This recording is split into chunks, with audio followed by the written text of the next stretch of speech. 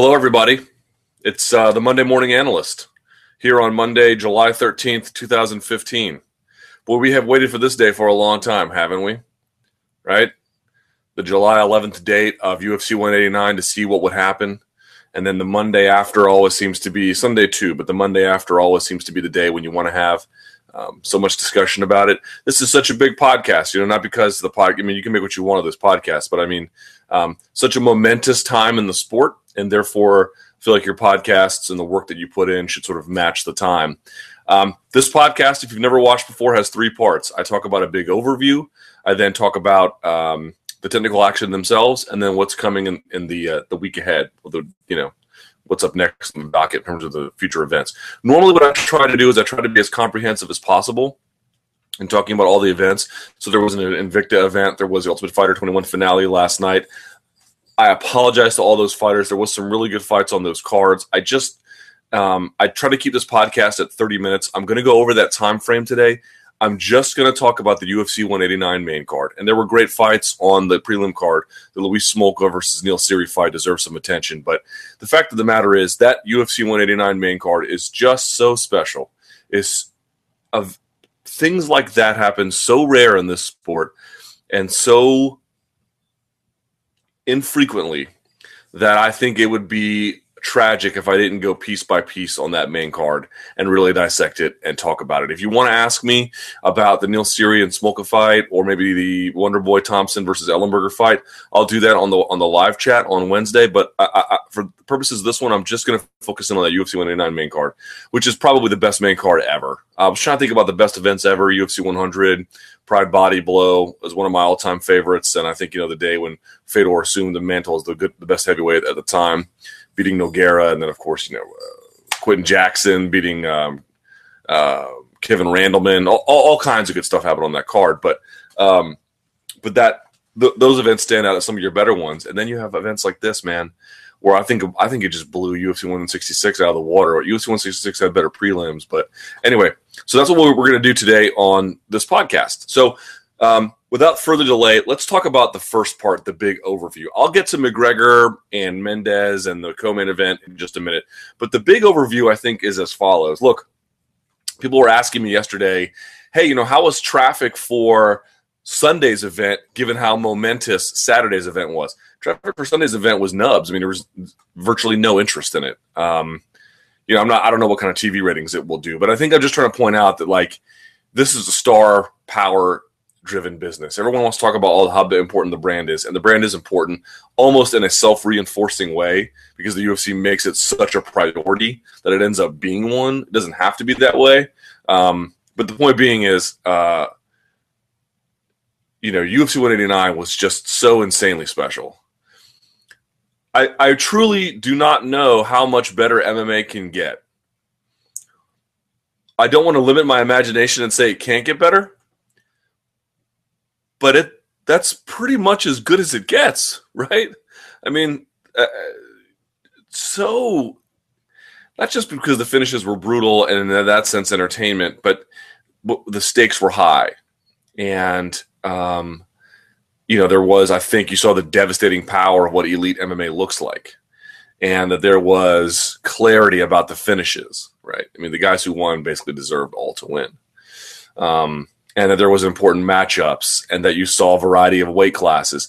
It wasn't the perfect event, right? I don't know what event ever would be perfect, but I truly, when watching this, I just don't know how much better MMA gets. And when you think of it in those terms, it's just so special. It's just so utterly and completely without parallel. And I think part of the reason why it was so special was because, look, I'm a pretty big critic of, the UFC. I think a lot of MMA media is just cheerleading nonsense because a lot of the MMA media are fans. I am too, I suppose, but someone's got to be out there, pointing out some of the flaws, right? Someone's got to do it, so I'll do it. And as I mentioned before, there was no carryover into Sunday, zero. Maybe if you were in Vegas and you were a fan, you got some of the UFC experience because you could buy a ticket at a cheaper price point. Okay, fine. But from the the media perspective, there was it doesn't carry over. But what I took away from Sunday or Saturday was the UFC, man. They just took another turn. They stepped up in ways that are hard to articulate here.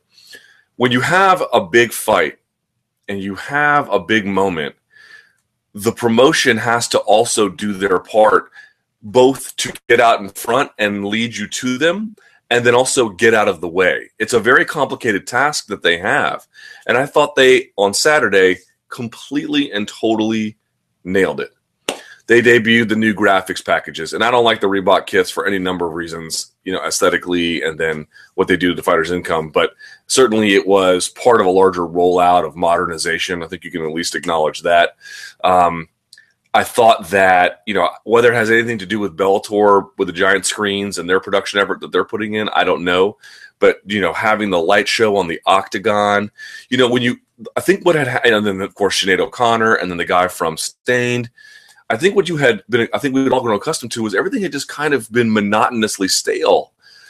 Like when you watch MMA, what you want from a promoter is to innovate, is to update, is to give you a new twist and a new wrinkle. And that's a very, very difficult task. And you have to have some managed expectations, over time about what's possible. But, from the light show to the intros, it just changed the color palette of the inside of the arena. Like, you got different visuals to stimulate your eye, different ways to engage your brain, with Sinead O'Connor not singing acoustically, but with minimalistic music. Same with the guy from Stained, Aaron Lewis. It was all these different ways to treat the consumer that the UFC hadn't done before. There wasn't any heavy dubstep and metal and then the same old walkout and same old walkout and same old walkout. They changed it and then elevated it at the exact same time. It was brilliant. It was totally, completely brilliant. It was the UFC that I have been waiting for since Brock Lesnar left. I have long thought that the UFC, it needed some modernization. And again, I understand that is not a very easy thing to do, but it's a thing that has to get done. There always has to be envelope pushing. And look, I don't think that the new electronic version of Face Pain is much of an upgrade, but I at least am grateful that they're acknowledging that something about it had to change. Right? I think that's the insight there. They realize that just doing the same old thing over, when you have 50 events a year or 40 plus events a year, and they all kind of look and feel the same, it gets old, man. It gets super old. And UFC 189 main card, and to a lesser extent, because the Fox Sports is doing their own thing, but that main card with the new graphics and some of the new sounds, by the way, they don't have that Roman Gladiator sound on tail of the tape anymore, right? So that was new. And then the light show with the Irish flag being the octagon when Conor walked out with Sinead. I know they can't do that every time or hardly at all, because it's, as Dana White explained at the post-fight presser, very expensive. Okay, cool. I get it. But I am so glad they at least attempted.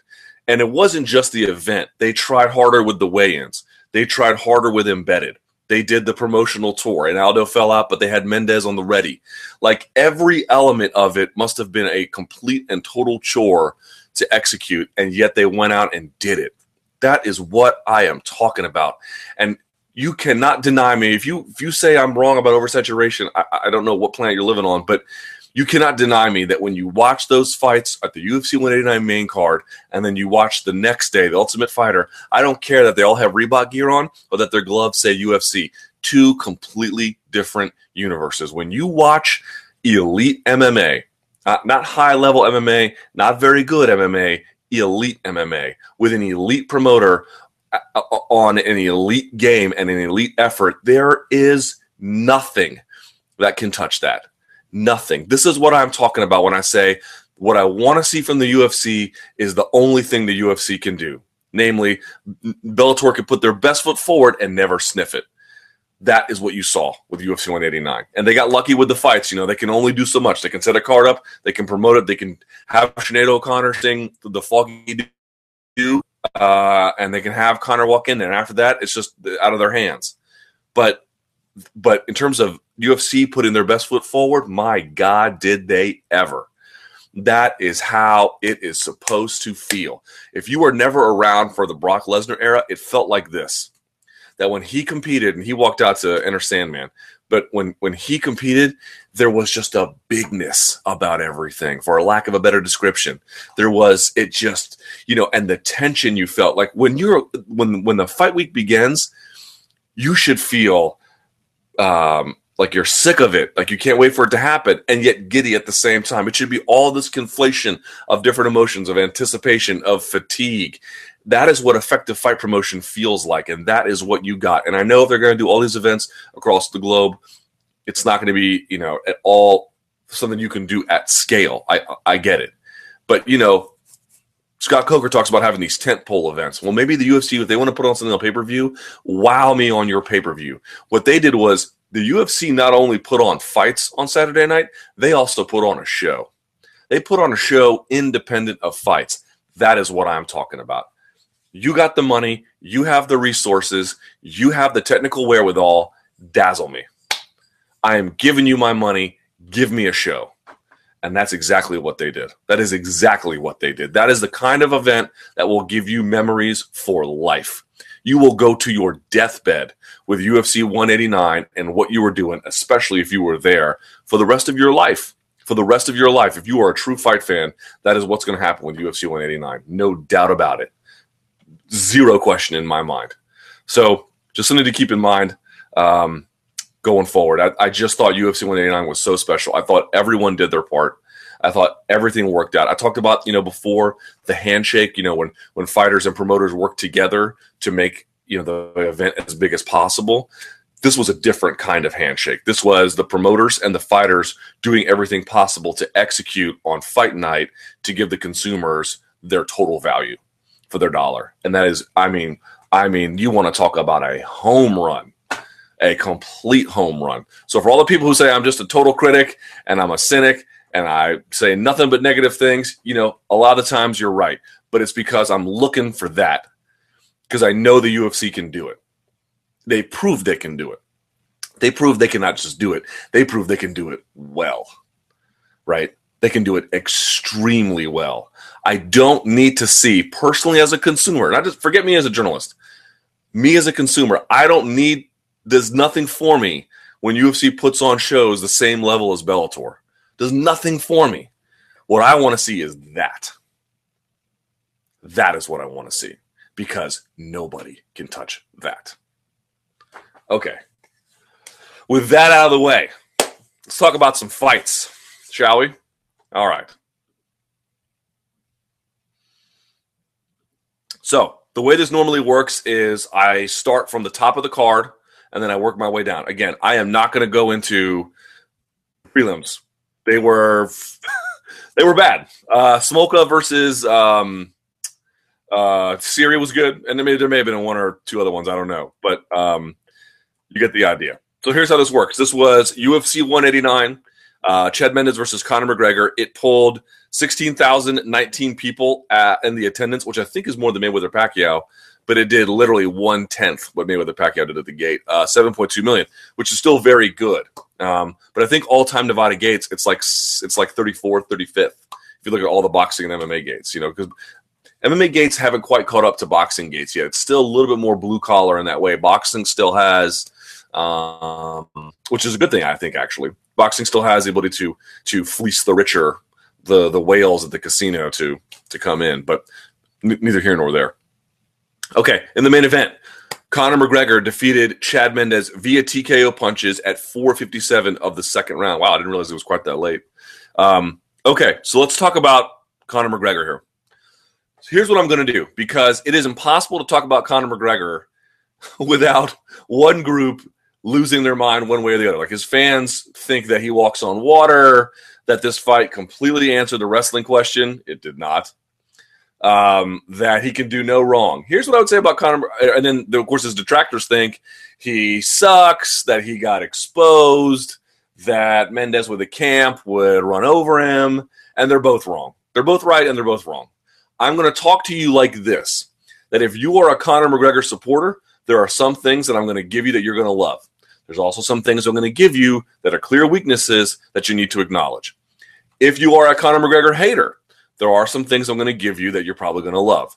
There are some things I'm also going to give you about Conor McGregor that you need to acknowledge that you're wrong about. It's just how it's going to go. The supporters are right about a lot, and so are the haters, which makes it so great, right? That's actually what makes it so great. Okay, so Conor McGregor is for sure. Actually, let me do one thing before I even start this so there's no issue. Okay. Conor McGregor is for sure one of the best strikers in the UFC, independent of weight class. He is phenomenal. Phenomenal on his feet. I was so blown away by it watching, not just the first time, but the second time. He is just a technical marvel when he is standing for so many different reasons. And the thing that you just need to understand about Conor McGregor is, and this is why his ground game is nowhere close to his striking game, when he is on his feet, he is effortless when he strikes. Truly effortless. When he says he's out there not planning things, he's just feeling the moment. I mean, there's no way he's lying about that. It's hard to even talk about some of the things he does from a striking perspective, because when you go and you watch Lawler versus MacDonald, they're very elite strikers, but it's a little more methodical. Okay, with Conor, I mean, he throws a front uppercut, left cross, teep to a jumping roundhouse kick, 3 or 4 spinning back kicks or turning side kicks, leg kicks, jab. He rarely doubles up on his jab, but sometimes he does. He'll double up on his jab and then throw the throw the left. All kinds of stuff that he does. And it just comes in all different directions. There's really no way to get a hang on it. And it's not just that he has a natural command of, if you think of striking as a language, my man is like, I don't know if I call him Shakespeare, but John Keats, I don't know. Like, it's just so effortless for him. He speaks the language so fluently that he is he's a I don't know what the best Irish university is, but if they taught striking in the language department, he would be, your tenured professor. That's what he would be. And it's not just that. It's that, and this is how the fight starts off. McGregor immediately closes the distance. Immediately throws a spinning back kick to Mendes' left side. What did this cause? Number one, he came across, but he didn't come across and then pose. He didn't come across and feint. He came across and spun. That freezes Mendes in space. We are now 4 seconds into the fight. McGregor is on, if you look at the octagon, there are 2 sets of concentric octagons inside, the 2 black lines. Within 4 seconds of the fight, McGregor is across the octagon, has got Mendes to cover up, freeze his feet, and now his back is against the fence within 4 seconds of the fight. Ladies and gentlemen, if that is not elite striking, nothing is. Because it's not just throwing which combinations and finding things with accuracy. It is setting up the conditions for your opponent to fail, which is exactly what he did within 4 seconds of the fight. Now, obviously, things change in the course of the fight. He gets taken down a few times. They actually rotate off the cage. But I'm just saying, who established dominance first? Conor McGregor. Fact. Not up for debate. Conor McGregor. And you can say, well, Chad was trying to reserve energy. Get off the fence. Get off the fence. You have to meet him.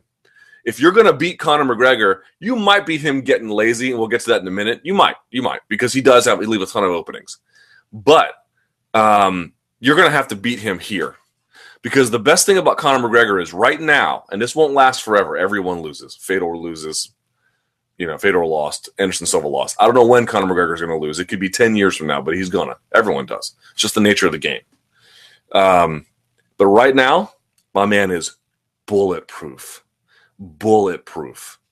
You have to break him here. Because if you don't break him here, you're going to have to land a thunderous punch to do it and shut his body off. Because if this doesn't get shut off, good luck. Good luck, because you're going to need it. So, comes across the cage, 4 seconds, throws a spinning back kick, or a spinning heel kick. I have to go back and watch. Enough that Mendes blocks it, frozen in space. Okay. Second thing is, McGregor's sort of like trying to find a shot here, throws a knee. I think it was a left knee, but I don't remember. Either way, Mendes catches it and basically sort of turns it into a modified single, turns him around, dumps him on the ground. Doesn't do a whole lot with it. Conor does what's called a technical stand-up from there. It's nothing major. It's actually the first thing you learn in jiu-jitsu. The first couple things you learn in jiu-jitsu are how to shrimp, right? If you're on your back, how to get your hips out of the way, typically for regarding purposes. And the second thing you learn is a technical stand-up. A technical stand-up is and I do it because, I always do technical stand-ups. I haven't done them recently because I'm trying to think here. Yeah, I usually have my left hand out. You can do either side. But the point being is, the way you do it is you always keep your eyes on your opponent. You have one hand out completely in front of you to protect yourself. This hand goes behind you, and then you stand with your foot closest to your hand, first, second, and then you stand up, and your hands are back to your head. This is called a technical stand-up. There's nothing particularly marvelous or important about it. It's actually quite basic. I'm just telling you this is how the fight goes. Mendes doesn't put a lot of pressure after catching the single, so McGregor does a technical stand-up, and they're back on their feet. Mendes tries to swing some home run right hands, a couple of which partially land, but nothing too big. What's interesting to note is at this point in the fight, Mendes gets turned, and what eventually happens is Conor McGregor lands the same combination that ultimately finished the fight, which is a jab cross, but when he hits you with the jab, he actually lets you circle out a bit. This is a kind of deceiving thing. He'll jab you while you're moving away, not too hard actually. He'll hit you with it, but it's nothing major, while you're circling to the outside of his power hand, and then he'll come across his body using his length. He has excellent judgment about distance. So even though he's punching across his body, even though he's even jabbing you almost away from himself in some ways, he understands exactly where you have to be, and you think you're far away. You don't realize that huge distance, he makes it up with that ultra long reach he has. So he connects on it early in the fight, by the way. Doesn't stop Mendes. It connects, but just pointing out that he uses it later on in the fight, and used it, I think, also, I want to say in the Seaver fight too. Okay.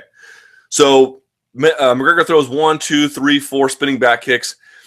This is the point where Mendes is breathing hard. Now, he's eaten a bunch of teep kicks and a bunch of body punches, too. He's been doing body work the whole time. But I want to point out, this is where the back kicks begin to land, mostly on Mendes' arm. They don't really get through. Maybe one got through, but it's not like they were, pounding him, right? 3:48 is the time on the clock. 3:48 is the first time you see Mendes take a deep breath. So this is what I want to point out. Is it true that the smaller camp had an effect on Chad Mendes, that he wasn't able to get the proper cardio up for this fight? Of course, this is such a very fair argument to say. It is also true that he has more than 1 minute and 12 seconds left in him of oxygen, right, before he has to take a deep breath. He takes his first deep breath at 3:48 of the first round. Ladies and gentlemen, that is the result of body work, too. Both things are true. It is definitely the body work that he was doing. He was throwing body kicks, teeps, and body shots. They were landing, mostly uncontested, not entirely, but it's after the spinning back kicks, you see him rotate out to his right, and you see him take a big one at 3:48. So, yes, did the fact that he did not have a good camp affect him? No doubt about it. So did that body work. Undeniable. Okay. So a couple things happen here. McGregor taunts him like this, like hands out, you're not doing anything, and Mendes cracks him with a good 1-2. Here is something that Conor McGregor fans need to accept. All that clowning-s that he does, it's going to backfire. If not now, later. It's going to backfire. He's not doing as much clowning as Anderson Silva did against Weidman. Anderson Silva was doing like the Dougie and dancing and everything. He's not going that far with it. But somebody who doesn't get affected by that kind of thing, because everyone said, Silva's in Weidman's head. Word? Is that why he got stretched, Silva?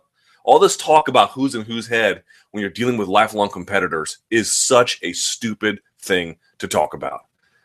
Chad Mendes did not win or lose this fight based on what McGregor was doing. In fact, he got closer to victory because of all the jawing he was doing. Because when you open up your hands like this and you've got someone who can power punch with ridiculous explosive hand speed like Chad Mendes, you're going to eat a couple shots. Obviously, Conor McGregor has a tremendous chin. But I'm just pointing out All the stuff about, well, he's in Mendez's head. No, he really isn't. And the more he does this, the more someone else is going to light him on fire. If not in the next fight, or the next fight after that, or the next fight after that, someone is going to do it. And you need to acknowledge it's not a strength, not against anybody really, really good. When you're beating the Dennis Severs of the world and the Bermudez of the world, who are good fighters, but they're not really great, fine. You can do all that stuff that you want. Against the best guys, it's going to eat you up eventually.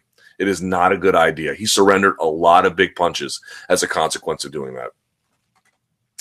So let's see. So the first real takedown that he scored was not just he grabbed the knee off the fence early. Mendes scores a knee tap where you block one side, you shove. It depends how you want to do it. You can club over the neck, you can shove in the armpit, but you block a side and then you run them towards the same side that you're blocking. Different ways you can do it. He runs that direction, and McGregor is sort of hopping on it. So what does Mendes do? He immediately, on a dime, switches directions, picks him up, and then drops him for the takedown. Now, this is something kind of interesting.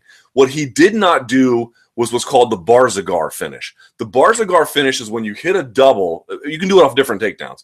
But let's say I'm blasting into you on a double. You hit the double, and then you take an angle immediately. Because the reason why you do that is, number one, if you walk forward, you have great balance. If you walk backward, you don't have great balance, but it's still pretty stable. It's the side-to-side where you can have some problems if somebody blocks you. Because if you've got one leg, if you block a side, whoop, you go over. Barzagar, it was Mansour Barzagar, was a famous wrestler who basically patented this. You hit a double, switch the angle immediately. You leap to one side.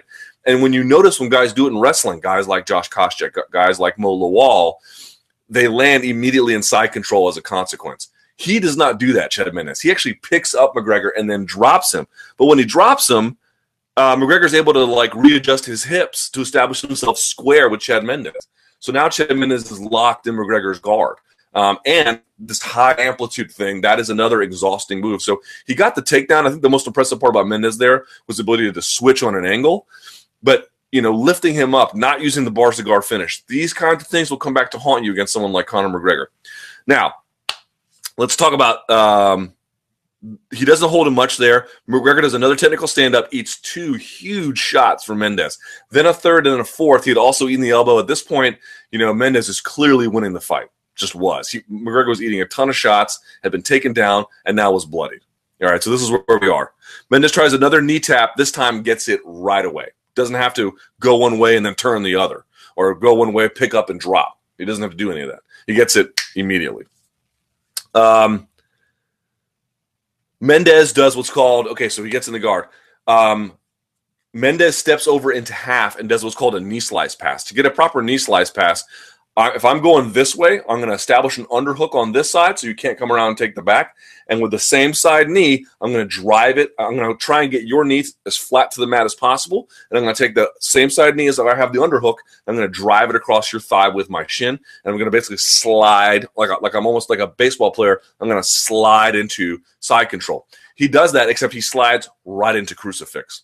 Now, to Conor McGregor's credit, he's able to scramble out. I think one thing that we learned about Conor McGregor in this fight, he actually has pretty underrated scrambling skills. They're not great, but they're pretty good. But against this position, you're always a step behind Chad Mendes. Chad Mendes is the best that when guys try to roll to their base, he beats the arm, he gets behind the arm, and then gets to their back. He did that again with Conor McGregor, and then used that to flatten him back out. So great job there. Both in Conor McGregor and getting out of the crucifix, but he granted the knee slide. You can call it the knee slide or the knee slice. It depends on what you want. But he grants him the knee slice, goes right into crucifix. Yes, McGregor got out, but then he gets beat on the scramble. So something to keep in mind for future purposes. So at this point, he goes back to half guard. Mendes tries to wrap the head. So when you wrap the head, when you come around, you need to have your arm all the way around. You need to be having I like to have the chin cupped. It's not anything I'm particularly good at, but I've done it. You have to have the chin cupped, and then you have to have their head on the back of the meat of the shoulder. Your lat has to be on their neck. Hani Yahya is the king of this, right? So you have the chin cupped, lat on the back of the neck. Conor McGregor had always a hand inside. And so he was never really able to get it. Plus, he did a good job of keeping one of Mendes's legs because you have to have both legs free for that kind of guillotine to work. You can't get the right leverage if one of your legs is stuck in half guard. Basically, the round ends there. Round 2. So what did Conor McGregor do so well in this? I talked about before, the cage cutting was incredible. He marches right across, gets you behind the 2 black lines, and now you're just at his mercy. He's just pot-shotting you, jab, cross, hook, uppercut, double jab, teep. I mean, it just the combinations are insane that he's coming with, right? So Mendes times a left straight and just doubles.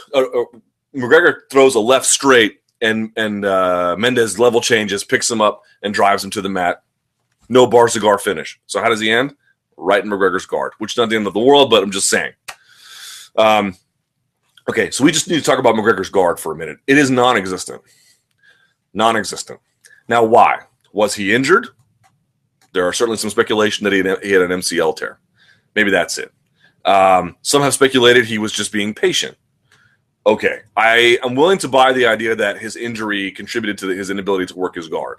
I am not willing to buy the idea that this was intentional, that his intentional strategy was just to hold on because he thought that was the best way to go through the fight. No.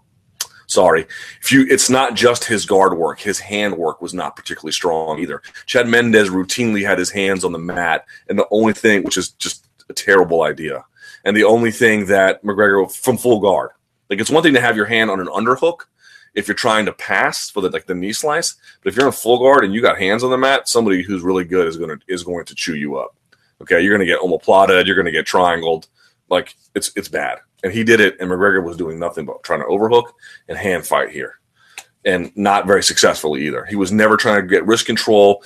If he was trying to get his foot on the hips, it was poor. It was not good. Like if you want to talk about how good Conor McGregor is, you don't get to talk about the guard. It's not good. Again, maybe we'll see a better one in the future because the injury was so bad it contributed to it. I'm willing to believe that. I am not willing to believe that was an intentional strategy to slow down Chad Mendes. No. I just think once he got there, that was all he had to give. Why was that all he had to give? I don't know. Maybe the injury contributed or didn't. But for me, I did not see a lot of sophisticated guard play there. Not at all. Quite poor, to be perfectly honest.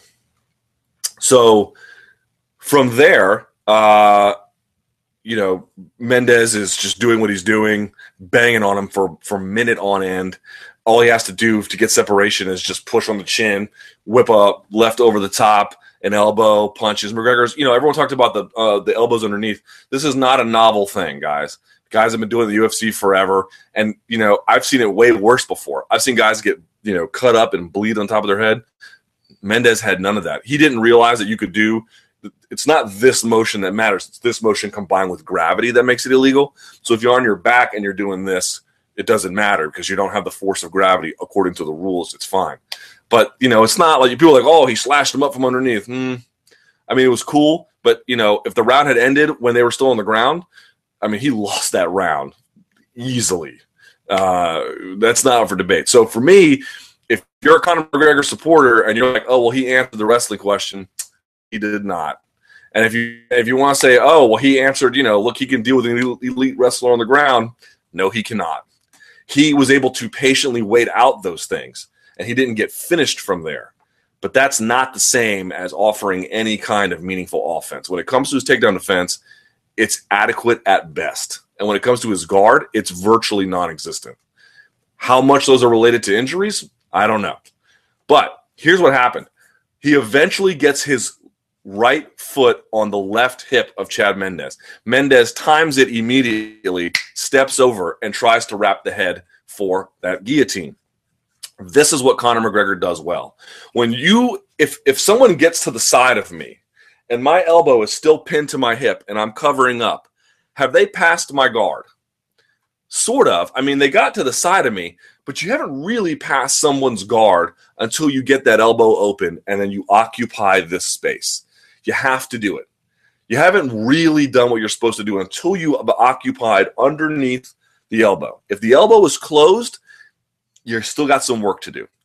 Conor McGregor does a great job because what happens is Mendes almost tries to knee slice, gets just enough space, and then tries to hop over into mount. A little bit, he just tried to force something that wasn't really there. Conor McGregor keeps his left elbow and his left knee together, blocking the entry. to the left side, keeping his hand here. Kind of impressive that he's able to do that. Another reason why his length is so critical at featherweight. Then takes his right elbow and uses it on the inside thigh. So he's blocking the hand here and then keeping the elbow and the knee connected. He uses that connected elbow and that connected knee as a modified butterfly hook to get Mendes over to that weak side and get to his base. Mendes tries to like react to it, sits to guard. But when he sits, McGregor rolls with him. Because he tries to sit and then go back to mount, like just to sit and roll through. As he rolls through, McGregor goes with him, and I think, how does he go again? Coming with his right arm on Chad's right side because they're like this. So what I took away from that exchange was Conor McGregor's submission defense is excellent. His submission offense, not good. His submission defense, very good. And his scrambling, very underrated. This is not, to me, an accident. If your offense is not very good, but you have very good defense, and you have very clear understanding of the space needed to maintain yourself in a bad position, you're gonna have a real patient approach to offense. You're gonna try and secure an overhook. You're only gonna work with full guard, and you're gonna wait your turn till an opening presents itself, and then you're gonna, you're gonna modify butterfly hook him over, roll to your base, beat him in the scramble, and stand, which is exactly what happened. Okay, so that's what you want to say about Conor McGregor's jiu-jitsu.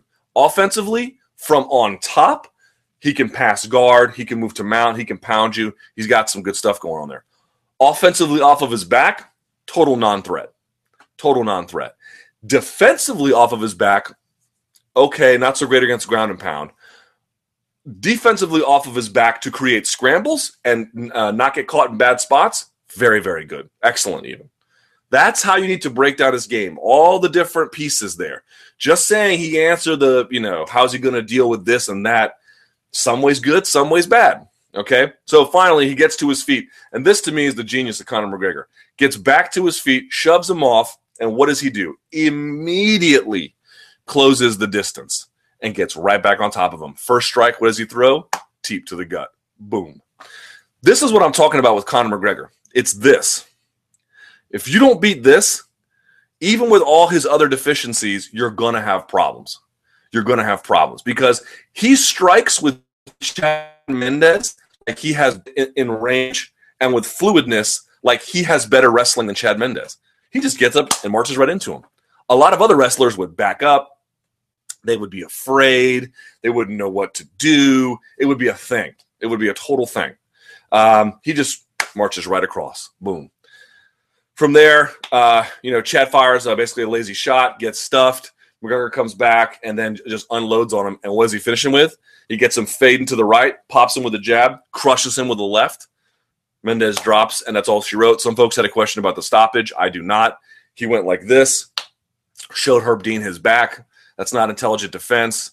I have no problems with the stoppage. So for me, Conor McGregor is kind of like Anderson Silva. I'm not saying he's as good as Anderson Silva, but Anderson Silva had, and I made this mistake too, for years, really suspect takedown defense. And you would say, oh man, Chad Mendes, Dan Henderson can take him down. Matt Lindland can take him down. And that's true. But, he's got Anderson Silva had better offensive jiu-jitsu from my standpoint than Conor McGregor. But he had really good defensive jiu-jitsu too. I mean, Travis Lutter did some things, but he screwed up his chance. But what Silva would do is he would eventually work on his takedown defense. But he would get caught in these bad spots, or at least he would be taken down, but he would just wait you out. So the question about Conor McGregor is, did he answer the wrestling question? Yeah. Turns out he can't wrestle that well. But what it also turns out is that it's not that he can wrestle. It's that he can defeat you despite not being able to wrestle. He can defeat you despite not having much of an active guard because his scrambling is really underrated. His defensive jiu-jitsu is very strong. His offensive jiu-jitsu is very strong from on top. We knew that. But he's got just enough of the right defense in place to overcome some of those glaring weaknesses. Folks were like, well, if he had a camp from Chad Mendes, he would have had better takedown defense. Yeah, that may be true. But Chad had a bunch of lazy shots in this one. I doubt he would have had as many of those. And I think more to the point, If your takedown defense looks like this late in your career, or I shouldn't say this late, at this stage in your career, one camp is not going to fix it. One thing that's interesting to me is Straight Blast Gym has produced a lot of good fighters, and Conor McGregor, who is just a world-class striking talent. He is a phenomenal striking talent. But I wonder if they need to incorporate, because McGregor says he's never going to leave the camp, and that's probably true. I wonder if they need to start bringing in some more wrestlers. I know whatever coach he has is probably pretty good. I'm just saying wrestling against Gunnar Nelson is not going to get it done. Wrestling against Cahal Pendra is not going to get it done. They're good wrestlers. It's not quite enough to get his game where it needs to be.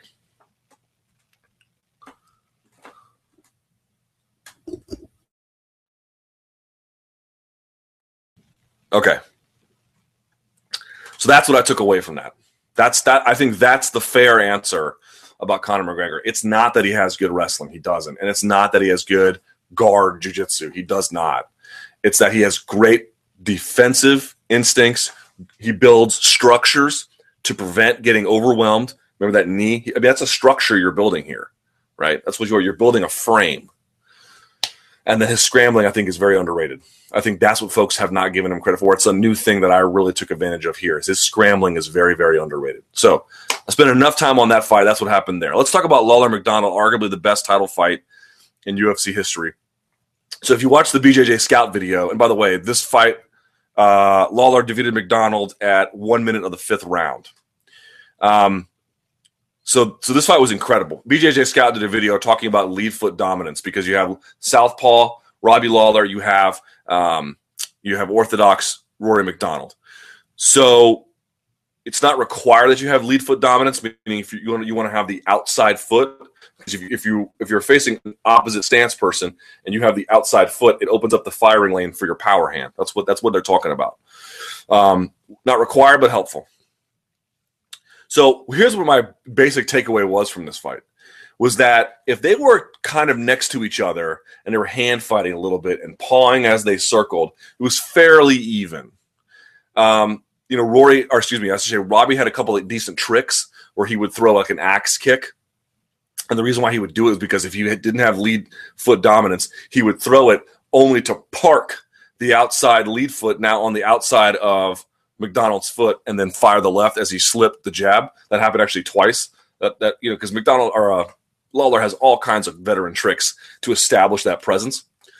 But the big takeaway for me was that the more that Robbie showed motion, the more it caught MacDonald freezing in space. Yes, people always talk about MacDonald's or Lawler's power punching. He does have very good power punching, but like when does he use it? In a couple of scenarios. One, when you're on the ground, he's trying to finish you off. He's got like bludgeoning power there, but he doesn't strike like he used to. He doesn't leap into these, he does a little bit, but in a polished way. He doesn't have these reckless, huge punches that he used to throw. He throws lots of jabs and crosses. His power is strong, but he's not going to knock you out one punch in that scenario.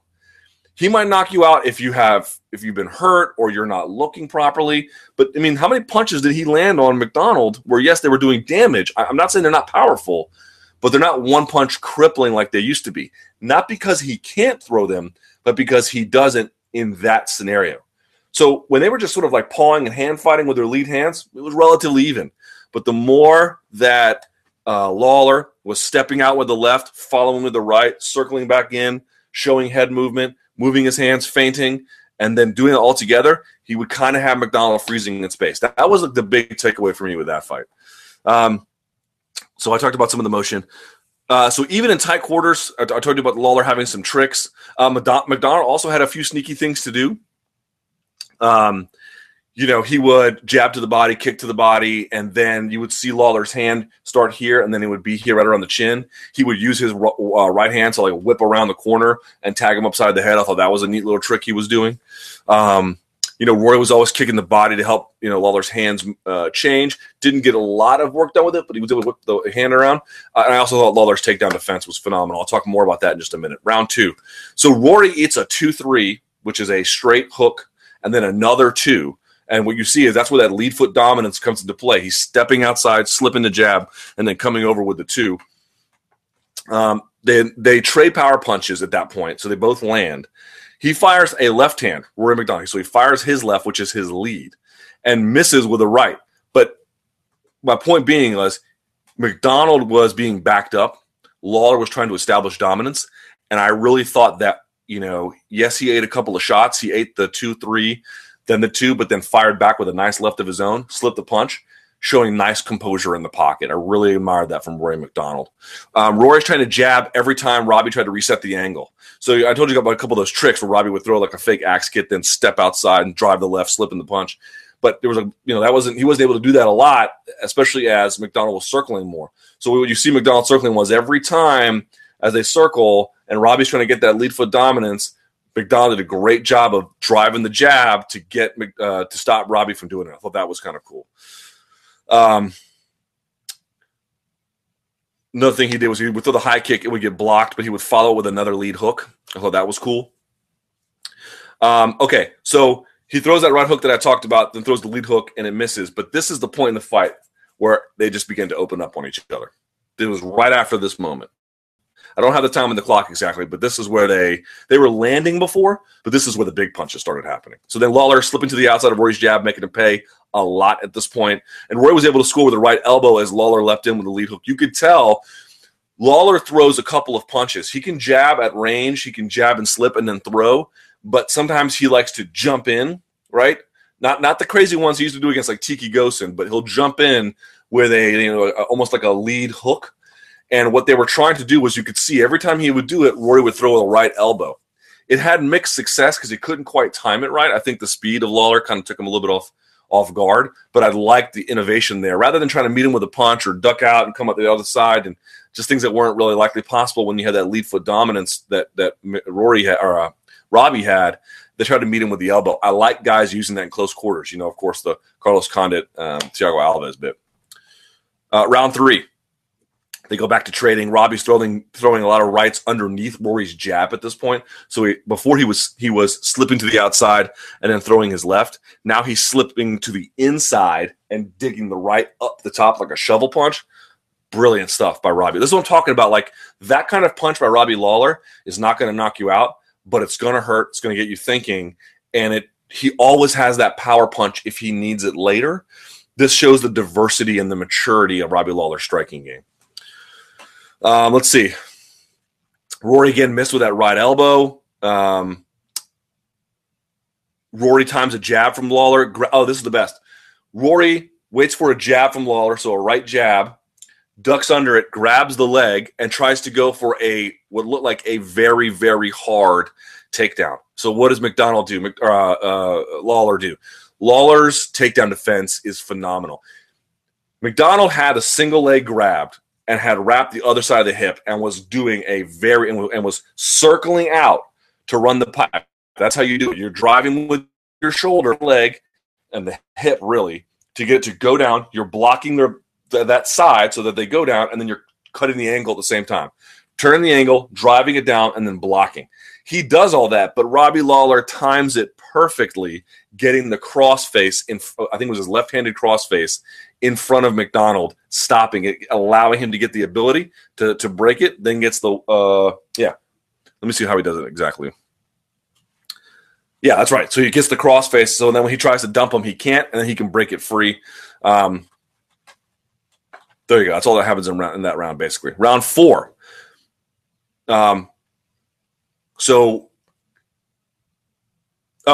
In round 3. Rory throws a right, and then that's where he lands that head kick. Because what's happening is he's not just measuring you with the right hand here. He is also expecting the parry from Robbie Lawler. So he throws the right, and then comes the head kick right behind. So he had a block on the face a little bit, but the back of the head was sort of wide open for the back of the foot, which lands, and Robbie gets on, skates at that point. He hangs on, but that's the end of round 3. Round 4, he throws that same thing again, and it hurts him again because you got to get both hands up on the outside here. You have to get one hand by the head, answering the phone, and the other hand here, and he doesn't quite get both up in time, so part of that shot's able to go through. But after about a minute, Rory kind of backs up. Robbie gets his wits about him and kind of begins to walk him back. You remember in the first 2 or 3 rounds, they're kind of rotating on an axis. right? As one guy would step in, Rory was basically circling into the power hand, but he was staying off of the fence. You saw a lot of that, right? He wanted to keep the fight in the middle for the most part. I think he felt like he had his best chance there. You don't want to get caught without motion against Robbie Lawler because he can just tee off on you. So this time, though, he's backing up. He's backing up. He's not – yes, he's circling, but not with the same kind of minute intensity.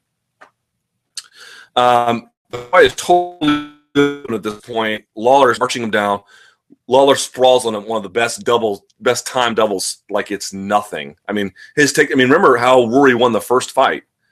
You know, he would, again, BJJ Scout talked about it. He would get the lead foot dominance, and then there would be this open plane behind him, right? If you step out and then you throw, you're exposed that way. So this guy can just circle in and come get you.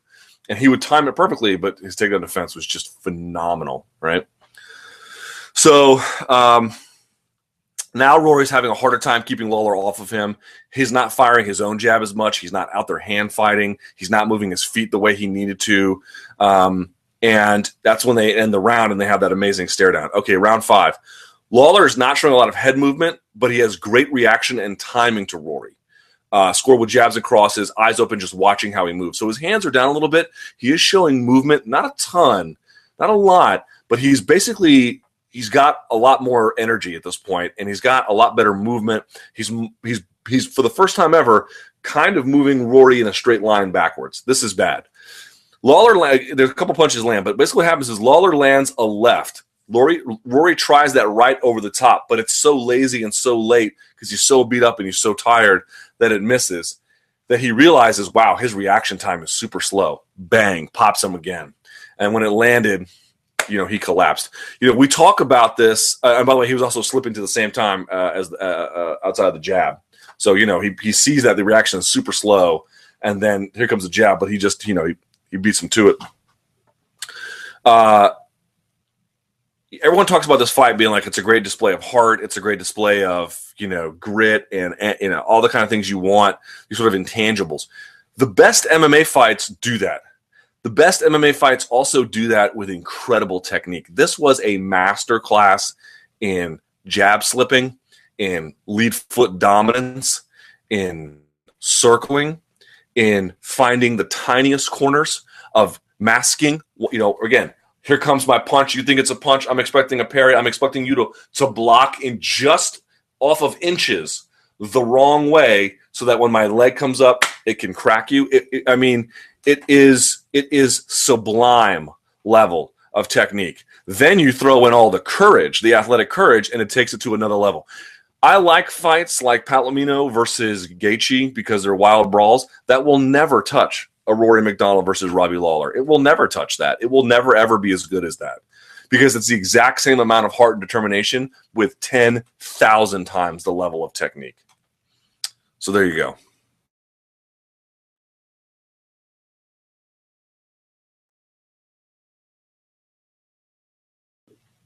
Okay, let's go to – I'm not going to spend too much time on this one.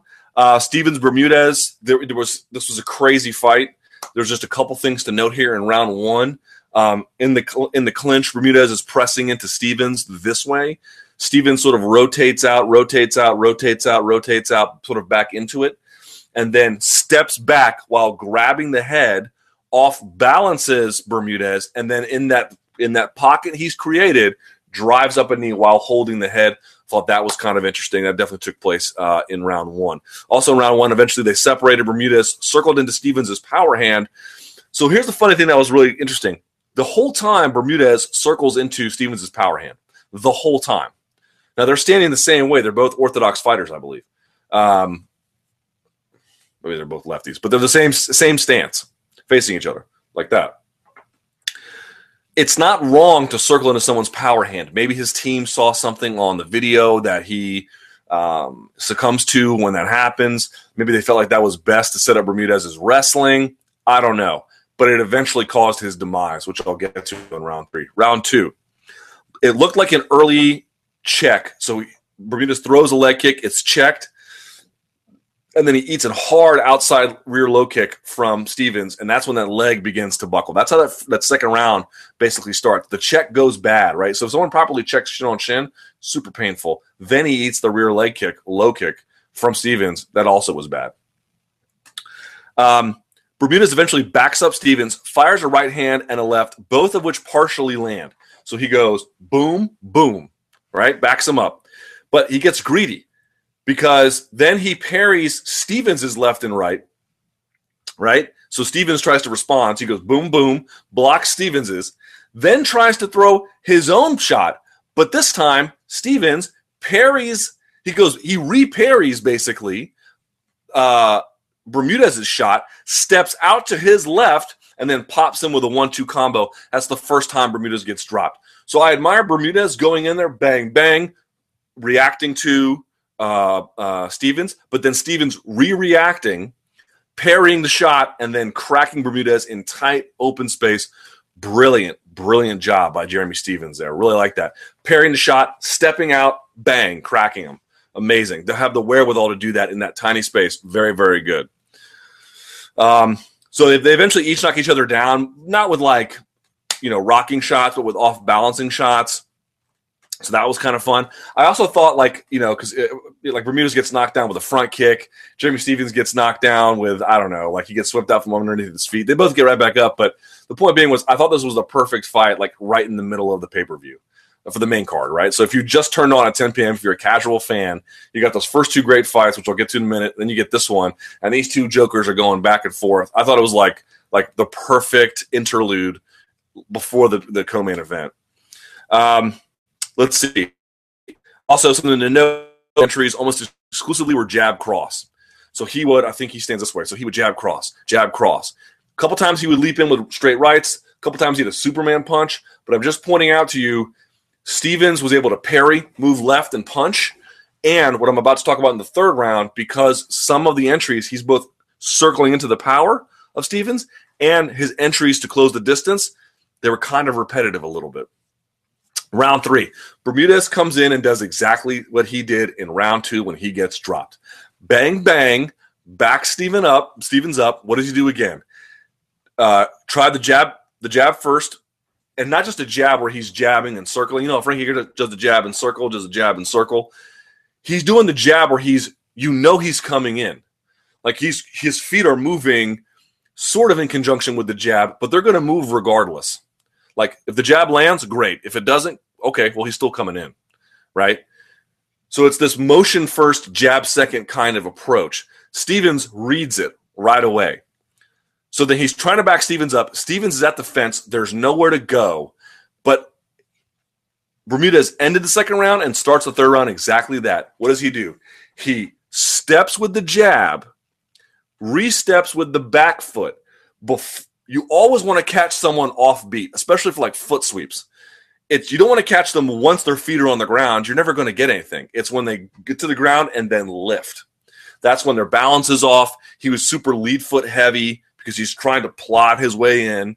He sits on that front leg, and when he steps the second one out. When he goes to take the next step as he's jabbed his way in, mother effins Jeremy Stevens, times it perfectly. Go back and watch. Rogan had talked about it timing a takedown. I think the eventual hope was a takedown, but I think what he was hoping to do was either wing a right hand or get the clinch because he was not level changing in any capacity. Stevens just rose to that. That's sort of what I like about Stevens' KO. He didn't catch a guy shooting. He didn't catch a guy, with a lowered stance. Bermudez was a little bit like this, but he was basically ramrod straight. It's just that Stevens times it perfectly. Step, before the third step, bang, crushes him. Brilliant timing by Jeremy Stevens. Reads the jab, motion, up on his feet, in between the beats. So if the beat is 1, 2, 3, 4, where they're stepping, you go 1, 2, bang. That's when you hit him. That's exactly when he hit him. I'm talking impeccable timing. It's the kind of thing that prize fighters have that, I'm not saying Jeremy Stevens has that all the time. The guy was coming off, I think, 2 losses, he can be beaten. But, that kind of athletic timing, man, is brilliant. So, again, you always want to catch someone in the middle of a beat. 1, 2, 3, bang. Caught him. Brilliant. All right, let's go.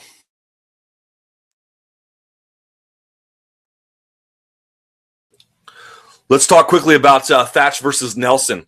First of all, I thought it was some good clinch work from Nelson. A couple of times they would wrap up. Thatch looked pretty huge. You saw Gunnar Nelson doing a good job of wrapping the neck, stepping at an angle, and then pulling Thatch with him. So then Thatch would be forced to take reactive steps along the way. Now, eventually Gunnar Nelson gets double underhooks, and Thatch like judo chop hands underneath the neck and then pushes off a frame. I talked about the frames before, pushes him off and then breaks the double underhooks because, Brendan Thatch is strong as a friggin' ox. But I'm just pointing out, it was good. I was actually kind of impressed.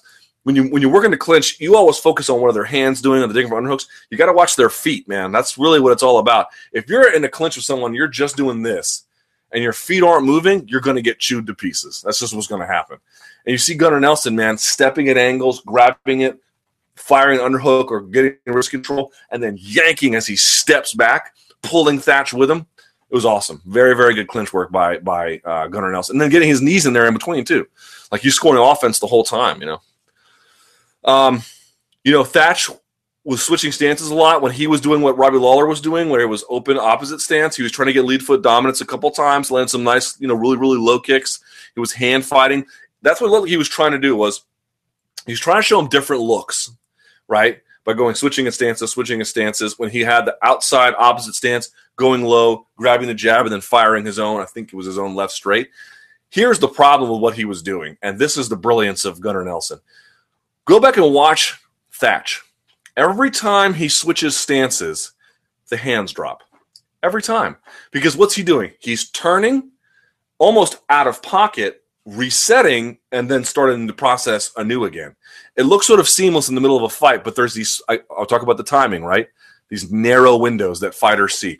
This is what I talk about when I talk about elite prize fighting. You have that much of an error to make before someone like Gunnar Nelson from Iceland eats you alive. So what does he do? He sees him do this over and over again. Finally, he catches Nelson going from left to right, hands come down, and before he can even react to it, bang, bang, lead, cross, both of them land.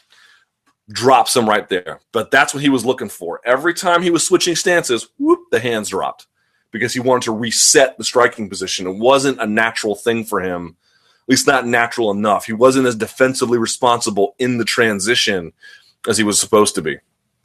He drops the hands, gets crushed with the left, and like a darting left too. There's no hook to it. It's straight up the middle, and then the right comes too. Catches him, drops him, moves right to mount. So this is amazing. Nelson moves to mount, then moves to side because, Thatch is heavy underneath and reacting, then goes to knee on belly all the time. I mean, you want to talk about underhooking, like his control of a bigger man, because he is a bigger dude, is ridiculous by Gunnar Nelson. It's hard to explain. I'd rather have the footage. Suffice to say, go back and watch him go from mount to side to knee on belly back to mount. Thatch realizes he's just boned at this point, bridges and then gets to his base. But man, that's just not going to work against someone like Gunnar Nelson, right? You got to bridge to one side. You got to have an elbow across their hip, and then you bridge to one side. You have to maybe bridge back to the other side, and then bridge back to the other side. You have to keep going so you can eventually keep their hip off of you, and then the hand on the shin to then go for half guard, and then maybe you can shrimp back to guard. And even then, you're going to eat punches the whole time. It's a horrible place to be. There's no real good answers. But I'm just saying, rolling right to your base, anybody good, and Gunnar Nelson is good. They're going to just take your back, and that's exactly what happened. So here's the funny part. How did he get choked in the Ben Henderson fight? He sat up and then tried to hand fight, do something else. He does the exact same thing. Not as bad, not as long, but the exact same thing. He sits up, and there's nothing protecting him. Also, his left wrist is being controlled by Gunnar's left wrist underneath. So it looked like, if you're watching, it looks like, well, he's got Gunnar Nelson's hand trapped. He doesn't. Nelson's kind of got just enough of a push and a pull going there to get the hand free when he needs it. So he sits up, and what does Gunnar Nelson do? Yes, for a while, Thatch had the hand up, but he drops it when he sits up, and then when he comes back up, it's kind of like here. It's not really tight. So Nelson just, sinks it. And you can see, man, when a guy – look, there are guys out there, man, when they get a choke, you can have the chin down. You can have the chin down looking in like you're supposed to be, shoulder up, the whole biz. Gunnar Nelson, man, you just get that. And if you give – and you gave him that, and that's it, man. So he eventually – he just won. He won – you ever see that Addams Family with the hand crawls? You can do that. If you have an underhook on someone, you can actually just walk your hand up and their arm will come up. He does that on the shoulder. You'd be surprised how strong your hand is when you do that. He does that here. He just walks his hand back till it goes into the throat, and then he's able to finally get his hands free. And I think Gabe will grip him. And at that point, man, once that squeeze is on from a guy who, talking about guys who beat heavyweights at Abu Dhabi, it's lights out. So fantastic job by Gunnar Nelson. Then lastly, Almeida versus Pickett. This was an interesting fight. I had to watch this fight a couple of times. Here's what I noticed. Both guys wanted to react off of the other guy. And it was, at first, Almeida was accommodating of that, and that's when he got chewed up. It was only after he adjusted to that and then created some angles that things changed. But that's, if you go back and watch, whoever was countering in that fight was winning through the whole thing. So at some points, Almeida was countering, he was lighting Pickett up. Pickett early was countering, Pickett was lighting him up. That's sort of what was happening here. They were reacting to the punches of the other guy, baiting him in, reacting, and then, crashing him. So early, Pickett was picking him apart. He was timing the parry of the jab to come over with the right cross. You could see Almeida would parry here, and then whenever he would do that, Pickett would just bait him, wait to get parried, bing, and here would come the right hand, crushing him. Did it with the left side too, although only after he would step out and then come over with the left. But I'm just pointing out, that's how we started cracking him on the right side early. At first, Almeida was not setting up a lot of angles, more just straight on trying to win on speed or being first and proactive in the combos. That didn't do so well. So here's how the first big knockdown came. Pickett slips to the outside of Almeida's right. So Almeida throws a right. Pickett slips to the outside while throwing his own head. His head is Pickett is perfectly off center. Almeida ramrod straight, kaboom! The right hand just blitzes Almeida. Amazing, right? And then he whips a monster left hook back over the top. So understand what happens here. Pickett is like this. Here comes the punch. He slips to the outside while crushing him with his own right. And then, remember, he's leaning this way. He takes his left, drives off of his left leg. I mean, the leg, the hips, everything's into it. Drives off of it, and then with the punch comes back. I mean, you want to talk about getting lit on fire. That is what that looks like. Slips to the outside while eating this punch, because some guys just slip and counter. He throws the right while he slips and then uses all of that power in the hips and in the feet, rotating the ankle, crushes him. Almeida goes down. He eventually recovered. Pickett goes right back to his combo where he's baiting Almeida in, but then Almeida knocks him down. So here's how he does it.